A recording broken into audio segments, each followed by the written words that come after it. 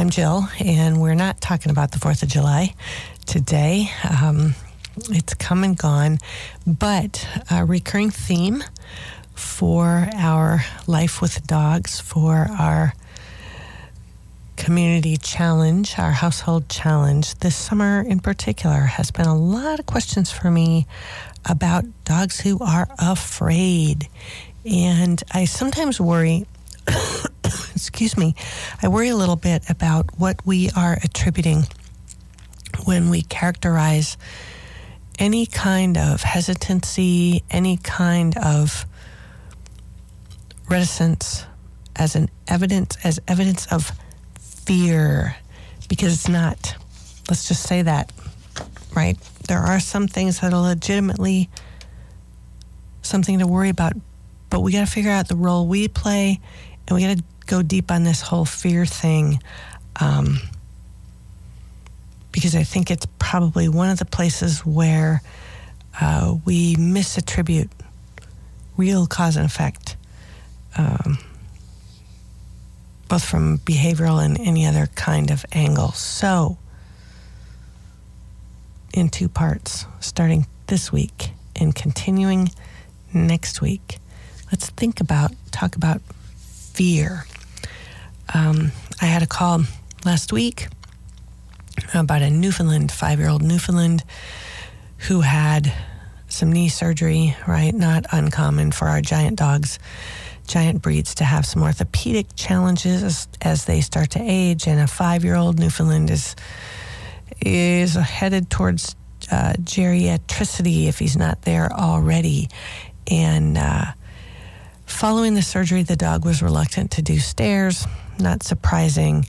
So the owner began to let him stay in the backyard for 7 weeks. For 7 weeks. And every time she decided he should try to come in, she tried to sweet talk him, she tried to bribe him, she tried to entice him, and the harder she worked, we might say, the more disdainful he became of her efforts. 7 weeks of that. 7 weeks of that kind of training, because make no mistake, that dog was learning every single time he had the opportunity, and every time she failed to persist. All right, let's talk about this. Because a few years back, I had another student with Peanut, a small dog, little breed, that was jumped at a class by another dog at some facility somewhere. It was frightening for the owner. The dog was not injured. But afterwards, the owner was hyper vigilant with her dog. Hyper vigilant around other dogs, particularly large ones. She looked for and noticed every slight tension, every sign of tension on the dog's part, and she had a tendency to instantly attribute those signs to the presence of the nearest large dog. So before we talk about what happened with Peanut, let's take a look. We've done this before here, and this may sound familiar, but let's take a look again at a couple of excerpts from Temple Grandin's book, Animals in Translation. In the book, Grandin writes that animals show the same bias towards certain fears and against others. This is information based on the experiments done by psychologist Susan Manica. She experiments with monkeys and snakes at Northwestern University, and are pretty good evidence of this. She started out with the fact that monkeys who live in the wild are terrified of snakes, while monkeys raised in laboratories are not. Show a live snake to a bunch of wild-reared monkeys and they explode. They make faces, they flap their ears, they grip the bars of their cages, their hair stands up. That's called piloerection. Wild-reared monkeys refuse to even look at the snakes. That's how aversive the presence of a snake is to a monkey who's been reared and raised in the wild. Show the same snake to a monkey who grew up in the laboratory and nothing happens. He's not worried. So what we take away is that it's obvious, it's clear that monkeys don't come into the world already knowing snakes are bad. Somebody has to teach them. And what Dr. Manika shows in the lab is that it's super easy to teach a laboratory monkey to be just as terrified of snakes as any monkey who grew up in the jungle. When Dr. Manika exposed her fearless lab monkeys to the monkeys reared in the wild acting afraid of snakes, the laboratory monkeys instantly got scared themselves, and they stayed scared. All they had to do was watch one snake-scared monkey, and they were snake-scared for life themselves. It only took a few minutes. The lab-reared monkeys, it gets worse, right? The lab-reared monkeys learned the same level of fear the demonstrator monkeys showed. If the demonstrator monkeys was scared but not panicked, the observer monkey learned to be scared but not panicked too. If the demonstrator monkey was terrified, the observer monkey learned to be terrified. And after learning snake fear through observation, then the lab-reared monkey was just as good a fear model for other lab-reared monkeys as the monkey reared in the wild had been for him. Dr. Manika also showed that it is impossible to teach a monkey to be afraid of a flower using the same technique. She showed her laboratory monkeys videotapes of a flower followed by a shot of a monkey acting terrified, making it look like the monkey on the tape was terrified of the flower. The tape had no effect. Watching a video of a monkey acting afraid of a snake scared the lab monkeys to death. Watching a video of a monkey acting afraid of a flower didn't faze them at all. Most researchers, this is according to Dr. Grandin, have concluded that the fear of snakes is semi-innate. Monkeys aren't born fearing snakes, but they are born ready to learn to fear snakes at the first sign of trouble. Animal behaviorists call snakes a prepared stimulus, meaning that monkeys have been prepared by evolution easily to acquire a fear of snakes. Prepared stimulus and a fear of loud noises is pretty well documented in our dogs as well. Dogs don't come fearing loud noises. There are certainly dogs who are not gun shy, right? If they were all gun shy, nobody could go hunting. But it's a prepared stimulus for some dogs, and age can make it worse. All right, back to Temple Grandin. Dr. Manika, as Grandin tells us, also found that she could protect an animal from developing a fear the same way.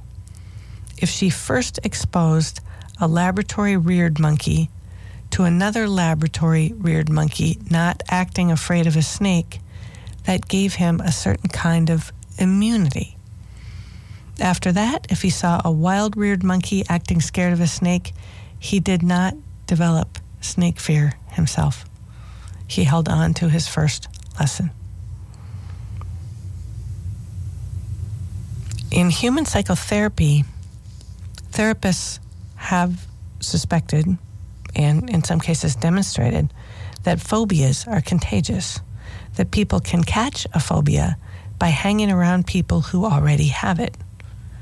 Dr. Manika's research shows that it is not only possible to learn a phobia by being exposed to someone else who has that phobia, it's incredibly natural, and it's a very easy way to acquire a phobia. Fear is contagious. That's why it's fun to go to scary movies with your friends, right? So Dr. Grandin then says both animals and people can get over a learned fear. But today we understand that getting over a fear isn't the same as forgetting a fear. Extinction isn't forgetting. It is new learning that contradicts old learning. Okay, hang on to that principle. So let's go back and talk about Peanut and some of the work we did.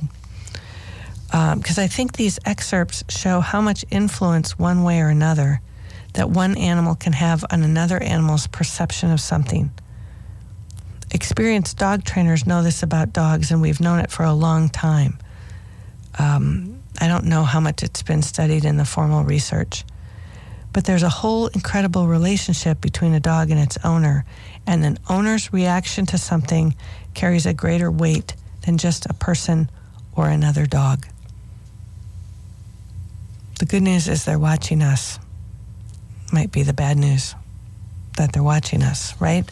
But what I'm trying to get across is that you, as your dog's owner, this is what I was trying to explain to the Newfoundland owner, you can have a profound influence on the long-term effects or the lack of them. Like with the incident with Peanut and the big dog that grabbed her. It's certainly prudent for the owner to be watchful and careful to do their best that, it doesn't happen again. We don't want our dogs to get jumped or whatever. But try not to let watchfulness turn into tension and anxiety. Don't hover. Because that tension and anxiety can be transmitted to the dog. And especially try not to fret over every single sign of tension that the dog shows. If the dog sees you get tense at the sight of a large dog, maybe because she put her ears back, your dog won't know that it was her ears that have you worried.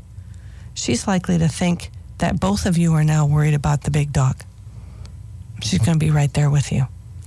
And then the very thing that you are worried about, that she will have a problem in the future whenever large dogs are around, becomes a self-fulfilling prophecy. And I told that owner, you need to look for every opportunity you can to give her new learning to contradict the learning that she may have had from that incident. One concept that's made clear in the excerpts I shared from Temple Grandin's book is how important an animal's initial experience with something can be. If the lab-raised monkey was first exposed to a monkey that was not afraid of snakes, then it did not develop fear of snakes later when it was exposed to another monkey that was afraid of snakes. This is something I always keep in mind when experiences occur that have the potential to frighten a dog. I have a dear friend who went through something similar. At dog shows, sometimes the ring gates that separate us from each other get knocked over accidentally. And I was at a dog show with my friend Pat and a judge who isn't with us anymore. His name I should remember, and I just blanked it. Oh my goodness, it'll come to me. Anyway, he stepped over a ring gate, and the cuff of his pants caught on the top of the gate, and it pulled the gate down on the back of my friend's dog who was doing a sit-stay. And it startled her, right? It spooked her. Dog was about a year old. And what happens, now my friend did not do this, but because she's very experienced, but humans typically react to something like that with a sudden intake of breath, with their mouth open and a horrified look on their face. And their next instinct is to be concerned that the dog has been harmed, either physically or frightened mentally in some way. So they rush to the dog, talking in voices that are dripping with concern. All of that is a great formula to teach the dog that what just happened is awful and that it's something to be afraid of. When this happened to my friend's dog, she laughed and said, "Whoa, what's up?" She went on in some same upbeat tone, called her dog out of the situation, got the gate up, teased the judge, whose name I just remembered, it was Kent Delaney, teased the judge and said, "You can't be doing that," right? Praised her to the skies as though she'd done something terrific, shake it off, and then immediately started the process of giving the dog new learning to contradict the initial startle effect. She put food on the floor by the gate, tossed it, opened and closed the gate while the dog munched on her snack. The dog was walking around with the gates laying on the floor. She set it back up, and she just went back to work as if these things happen all the time, right? In my dog training classes, when something like this happens, we all do the same thing. In fact, teaching the dog not to respond dramatically to a startle object is one of the main features of the AKC Canine Good Citizen test. The dog cannot lose their mind if somebody drops something. So if there's a sudden boom of thunder, if we drop a clipboard in the dog training class, people will freeze. Sometimes the handlers are more startled by the object in class than the dogs are. And we just clap and cheer and immediately call the dogs up and go right back to work. Anything to get the dogs moving physically and to make sure that the mood stays light. Make sense? Okay. Peanut, I think I just saw her handler at a dog show a couple weeks ago. Peanut's doing fine. She's working on her utility training. She's going to classes, matches, trials in all kinds of locations. She is a gregarious, outgoing, funny little dog, and she shows very few concerns. She has not hung on to this experience. It doesn't linger in her memory at all. My friend's pet's dog is doing fine. Even before the gate, loud noises were not a favorite, but she tolerates them. But my friend doesn't worry about a dropped jump board in the ring or whether or not that would destroy a fine performance. That dog used to actually get jumpy, get nervous when she heard a dumbbell hit the floor. It happened once, I think, behind her and startled her. And for a while, she'd get apprehensive about the sound of dumbbells. That got fixed too. When she had to do a retrieve and then have her breakfast, she decided that flying dumbbells or the sound of flying dumbbells wasn't quite so scary at all. So what should we remember? Every dog has its own degree of tendency towards fearful or apprehensive response to things. No matter how confident or not your dog naturally is, you can improve the dog's confidence by what you do or don't do when the dog acts afraid. Here's what to do. Stop any barking, lunging, or running away, either by using a leash or by holding the collar and the dog with your hands. If he won't respond to a sit command or he doesn't know the sit command, put him in a sit. Stabilize him. Don't talk to him. You can't talk dogs out of anything anyway. Don't talk to him. If you feel you must talk, then talk in a calm, matter-of-fact voice. Calmly insist on emotional self-control. Don't let him panic or warp out. As soon as you can, remove restraint, but keep it close. Don't go put your leash away. You might need it again. Wait until the dog is calm to walk him away from an incident. Use a collar your dog cannot slip out of anytime you think you could be near something the dog might try to get away from. Consider implementing a training program or work with a trainer who understands what you're dealing with, especially if the problem is severe, if it persists, or if it's getting worse despite your efforts. Here's what not to do. These are probably the most important. Don't talk in a soothing or worried tone of voice. Don't coo. God help me, don't say, "It's okay, it's okay, it's okay, it's okay." Don't pet or stroke the dog. Be calm. Don't allow your dog to lean against you or hide behind you. Don't give your dog repeated commands that he is ignoring. Don't allow the dog to rush away from or off of the feared object. Don't worry about the dog's fear. Don't feel irritated with whatever's bothering your dog. Don't feel embarrassed by your dog's behavior. And don't avoid similar objects or situations in the future.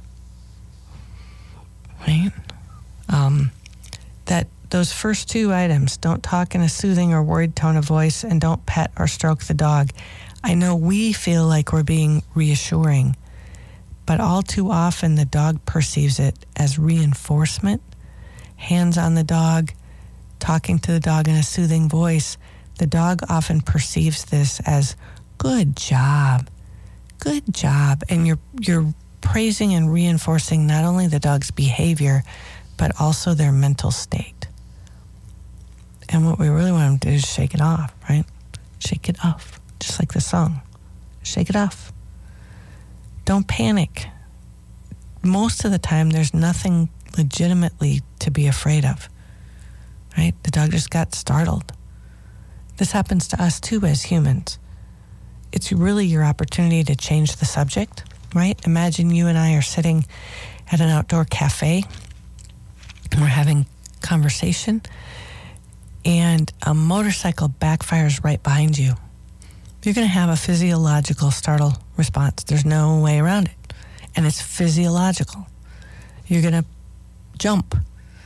You may intake breath. You may make a noise. And in those few moments, as you begin to kind of recover from that physiological experience of being startled, that's my opportunity, right? Because if I decide in that moment, you're going to look at me and say, what were we talking about? I don't remember. And it'll be true, because our memory banks kind of blank out in that moment of being startled. That's my opportunity, right? If I thought your story was too long or too boring, I could smile and put my hand on your arm and say, oh my goodness, actually we were talking about me. Right? And you're not going to be able to remember. You're not going to be able to correct me. I get to change the subject. And I think that's what we should remember when it comes to our dogs as well. Your dog gets startled by something. He might turn and look at that. Don't fixate on it. Shake it off. Change the subject. Turn him back to you. Hey, we were really talking about me. Or you forgot we were doing a sit. Or you forgot we were playing with this toy. In the Canine Good Citizen test, the dog who will fail that element of the test is the dog who turns to the startle object and starts to bark in that rat-a-tat-tat kind of report barking kind of way, right? Rah, rah, rah, rah. And a dog who cannot snap out of it. A dog who cannot be brought around to, yeah, you're fine. Let's get back to work.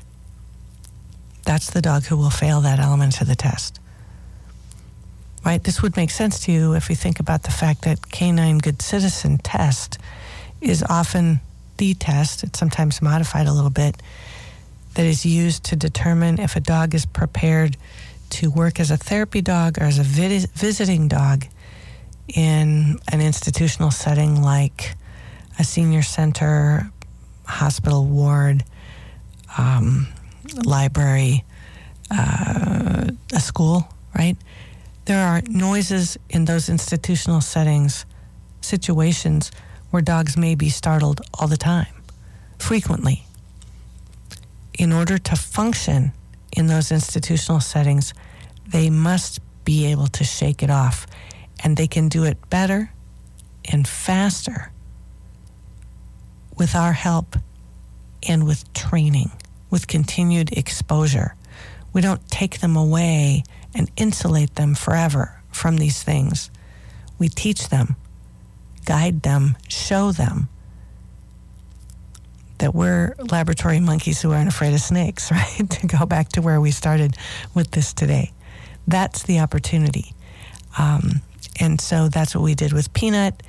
That's what I'll hopefully be able to do to help the person who called about the Newfoundland who has now taught himself how to stay outside when her goal is to get him to come inside. And her justification, her rationale for his unwillingness to come inside has been that he is afraid. And I don't think that's what it is. I just don't. He needs some new learning to contradict some old learning. And she hopefully can practice not being that cooing, gurgling, come on, baby, you can do it kind of owner, which is just reinforcing his notion that there's probably a good reason not to go in the house, and punching his ticket when he just refuses to get up and do so. Right? There's really nothing there to be afraid of. Okay.